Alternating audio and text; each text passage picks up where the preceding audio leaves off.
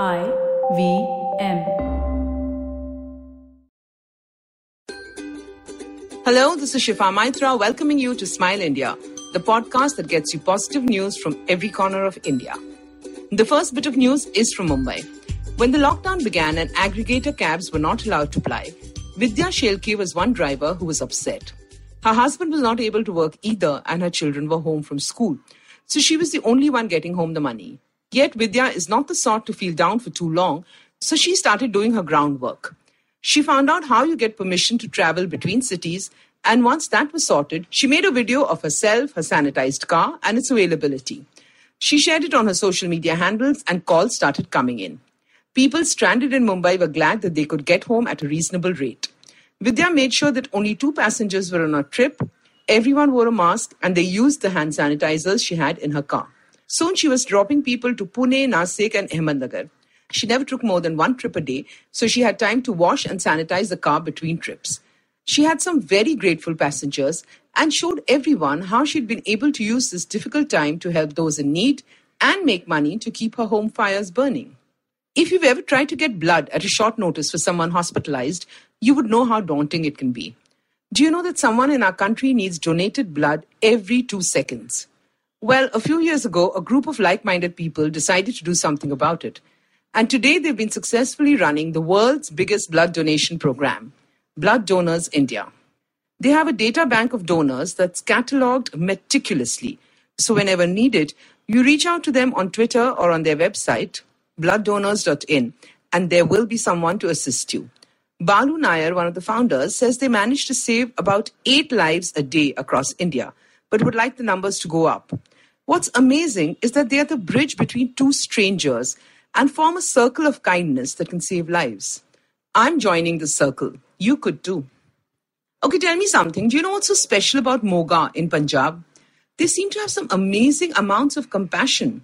First, we heard about actor Sonu Sood from Moga, who's been working tirelessly for the last 3 months helping people with food and travel arrangements, and now we hear of another giving soul. Her name is Gurdev Kaur Dhaliwal, and she spends her entire day in social service. She wakes up early, prays for some time, and then starts making masks for frontline workers and the needy. She does this at the age of 98. She asks for a sewing machine, which is almost as old as her, and gets to work. Seeing her do this, saying that this is a service to God, her grandchildren often join in. Her daughter-in-laws finish their chores and pitch in. Now even ladies from the neighborhood come, inspired by BG. She smiles and says, "This work has got me energized." So what's your excuse? Thank you, Mrs. Dhaliwal, for being such an inspiration. Another bit of news that I must share comes from Tripura. There are these gorgeous leak-proof bamboo bottles being made there, which are available online and quite the current rage. This is something that hit the market recently after months of research and hard work. The government launched the Tripura Rehabilitation Plantation Program, and under this they figured that while they had a lot of bamboo, not all of it was being used well. The state has 30% of the nation's bamboo output, so the officers bought bamboo from farmers and trained local artisans, showing them new cool designs. They in turn trained others, and bottles were made where the inside is steel or glass and the casing is bamboo. The bottles are long-lasting and a great source of income to artisans who need it. Hope all our state governments think of similar schemes to save our handicrafts. This is the right time, I believe, for all of us to start looking at handmade Indian products as our first option. They're easily available and most stores are online too.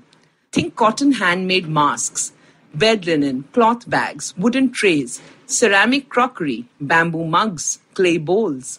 The list is endless. I love populating my home and life with these pieces of art. They're not so expensive and they last forever. The other area you can look for is homemade Indian snacks. Every locality has someone who makes pickles, sweets, savories. The food is clean, healthy, and made with love and pride. I'm not just being vocal for local, I'm talking about things I actually do. If you like this podcast, don't forget to check out other interesting podcasts on IVM Network. You can listen to us on the IVM Podcast app or ivmpodcast.com. You can also follow us on our social media. We are at IVM Podcasts on Twitter and Instagram. If you want to reach out to me, it's at Shifa Maitra on Instagram and Twitter. Have fun. I'll see you in the next episode.